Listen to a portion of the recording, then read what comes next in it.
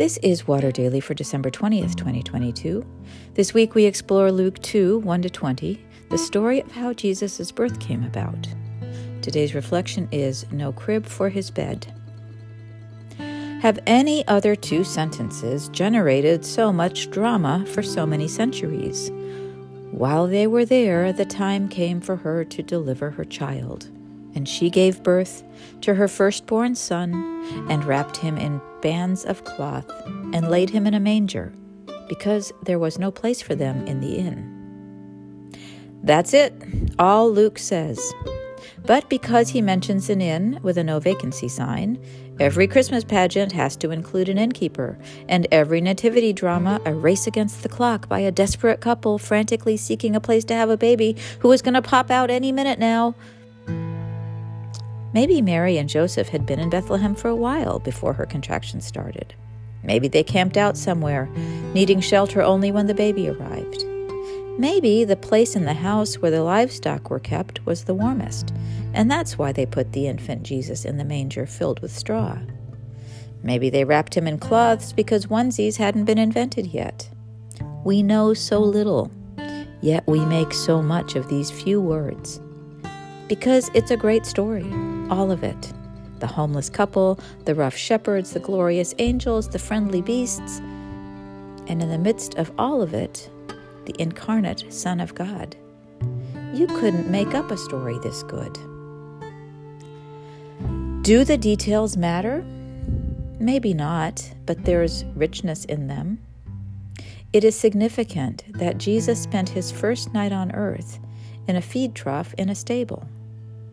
It reminds us that he did not come to make his home in this world. He did not seek the comforts that keep so many of us holding on to more than we need, while others go without. Though the Gospels suggest he lived a regular home-based life once he and his parents settled back in Nazareth after a period of exile in Egypt, after he began his ministry, he stayed on the move. The Son of Man has nowhere to lay his head. He almost didn't have one to start with either. Jesus is never recorded as leading anyone into a building. He led his followers out. Out of the building is still where most of our church ministry is to be lived. We church folk can get it backward, imposing onto our churches the assumption that home is where the heart is. It's not the only place. Tomorrow night, my church will host the National Homeless Persons Memorial Day service, remembering those who have died homeless in our community in the past 2 years. 22 candles will be lit. This happens on the longest night of the year all over our country, as the highly preventable scourge of homelessness persists decade after decade. Jesus spent his first nights not at home, but camping out in temporary lodging, sharing space with animals, in a city his parents were forced to visit. What we call homelessness was his first reality.